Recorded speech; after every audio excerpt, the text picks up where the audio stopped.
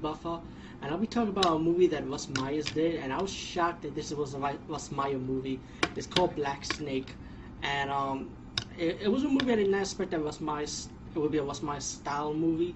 Pretty much, this movie is about slavery that's taking place in the West Indies, and the landowner, run by a cruel lady, a female with a black outfit, blonde hair, with a whip, whipping her slaves, mistreating her slave. Pretty much, the movie is about slavery in the West Indies and islands, and you have a bookkeeper that came to the island, but he has his own objective to find what happened to his brother John, or Jonathan, I think the name was, excuse me.